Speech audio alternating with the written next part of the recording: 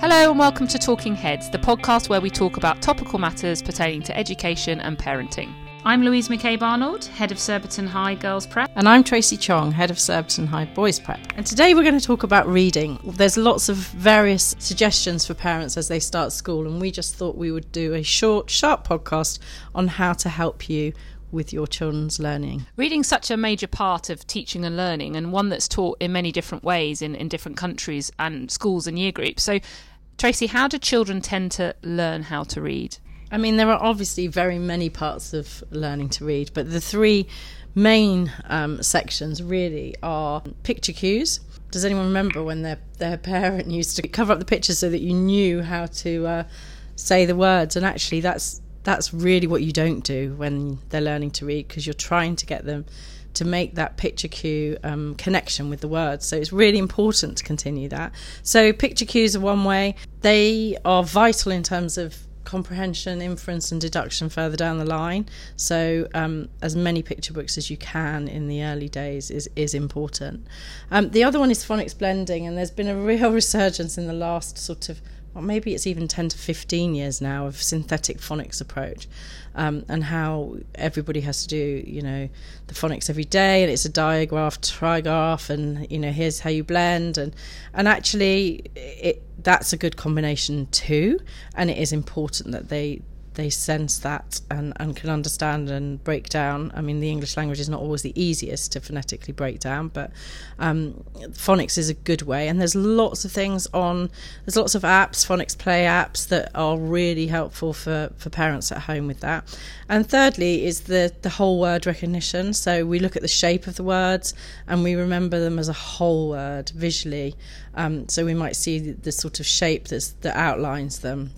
Or we might see, a tall letter and a long letter, and they'll understand how that word links together, and they've learnt it almost as we would have done years ago in a flashcard type way. I think one of the things that parents often say to us is, particularly if they don't remember learning through phonics and they don't understand the phonic process, it can seem quite confusing and muddling, I think, if you haven't been through that. And I think for some parents, they worry that their child can't seem to get the hang of phonics. So what would your advice be? Sometimes phonics actually can be a little bit too abstract. It's almost like, it would be like you or I learning another language that uses a completely different format. So, let's say we were learning Japanese, for example, that abstract, the sort of sign and symbol is quite different from their talking language. So phonics is really difficult, and, the abstract is often too much for them when they're just starting out. They can quite often recognise the initial sound in a word, and if they can do that, then they are having a good go at being able to sound down a word. Interestingly, children that potentially are on the spectrum, on the autistic spectrum, or are dyslexic, they might find the phonics really painful. And so if you are thinking, actually, my child is just not getting it or not retaining it to memory, it's definitely worth trying the whole word recognition, because they potentially will find that a whole lot easier than the abstract blending down. I think also we sometimes notice that some children are just not ready to learn to read. So what would you recommend for those children who just don't seem to be at that point yet? So I'm a massive believer in books that are pictures without words, and all the way through. I don't think this is for when you're learning to read.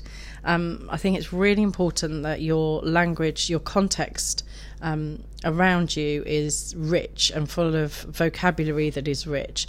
And so actually, if you've got books that are without words, you are able to tell the story, bring the narrative to life. Parents can add in, oh, what do you think might happen next? Oh, actually, what have you noticed in the picture? And that gets that interest level going. And actually, they sort of feel like they're reading, even though they're not actually doing the mechanics of the reading. So I would suggest, and if they're finding it tricky and it's a bit laboursome, I would definitely suggest that you do as much picture book work as you can, and with as few words, and don't push the reading the words. You read the words and let them build the narrative around it. I think that's so true, isn't it? Particularly if a child is struggling, the last thing we want to do is push this whole you must learn to read, because actually all we're doing is putting them off books. They're not enjoying it, and they don't get the joy of just looking through a book with an adult or a friend or making up stories. And actually, like you said, when they're older, it's still really important. Picture books, and we've talked about picture books before, but so important for their imagination and their development. And actually you can get so much from it and not just focus on that they must learn how to read. How does it help? And we hear about a lot that teachers will say to parents, read with your children, read to them. How does it help if a parent reads to their child? It's such a good point, isn't it? And so quite often we'll get a parent who says, oh, I'm so relieved they're now reading silently to themselves. And that's amazing. And that is a whole, another concept altogether. But actually reading aloud and you reading to them is still really important. And if I'm honest, I don't think I really ever gave up reading to mine. They'll probably say they fell asleep, I don't know. But actually, I think that primary age and stage is so important. You can stretch their language, you can extend their vocabulary, you can give them some really good guidance on how inference and the monotone, not on monotone way, and how your intonation works. And actually you can role model for them, and that's the best way for children to learn. That's what we do at school all the time. We're modelling and scaffolding by the tone and the pace. And if they recognise that in reading, you'll soon find they're then able to transfer that to writing further down the line. But you're talking about 2 or 3 years down the line. So it is vital just to keep up that reading to them. And actually, I don't really know very many children who don't like to be read to. I feel like it's the thing I say the most to parents. Just keep reading to them. Learn to listen to them read, but share books with them. Read to them. Let them read to you. Read bits each. Take it in turns. And actually, even in year 7 and year 8, sitting and sharing a book is so joyful and so enjoyable, and that's where children learn to love reading. And also I think it's really important to model reading. If you're a child who is a little bit reticent, you will gain a lot from seeing the people around you read, and seeing your parents put down their phone, put down their iPad, pick up a book, get lost in a book, describe how much they're enjoying the book, because you see that joy and then you want to be part of that. And I think if you're finding that your child is reluctant, that's one of the ways that you can help them.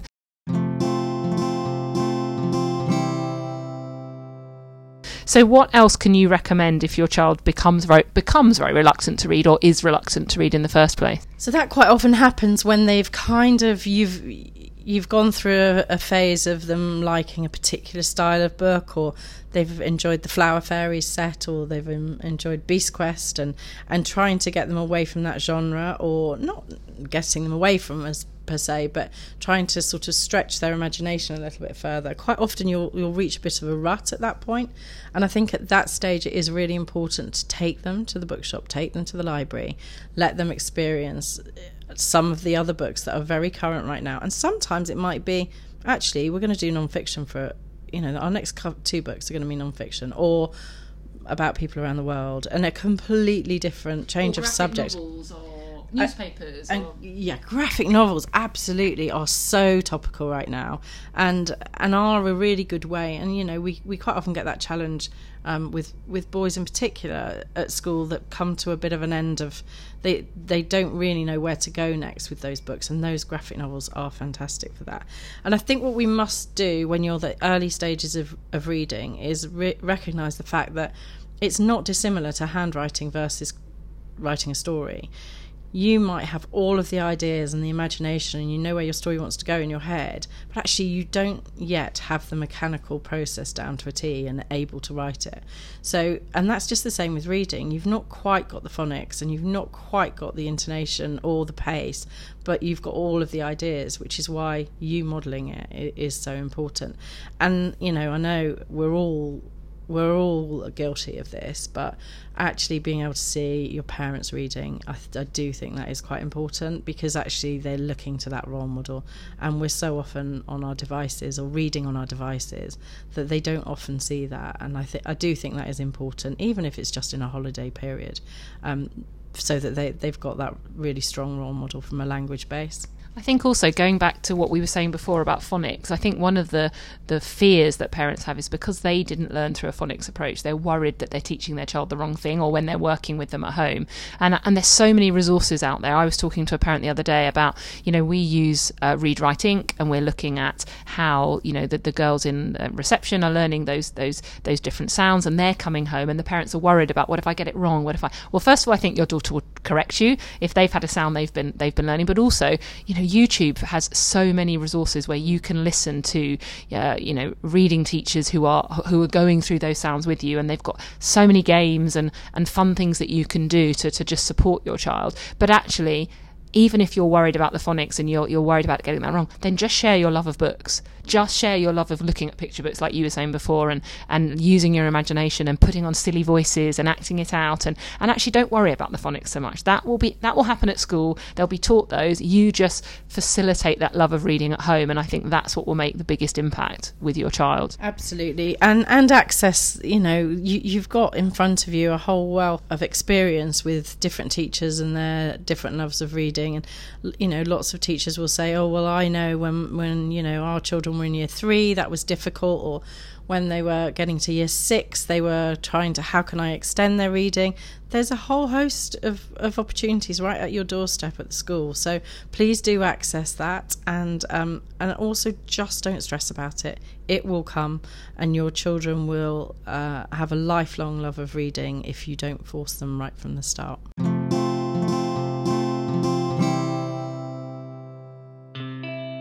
Thank you for joining us today. Our show today was produced in-house at Surbiton High School. If there's a topic that you'd like covered on the show, you can email us at podcast@surbitonhigh.com. The Surbiton High School podcast is available on Spotify, Apple Podcast, or wherever you get your podcast from. Don't forget to like and subscribe. And so it's a goodbye from me. And goodbye from me.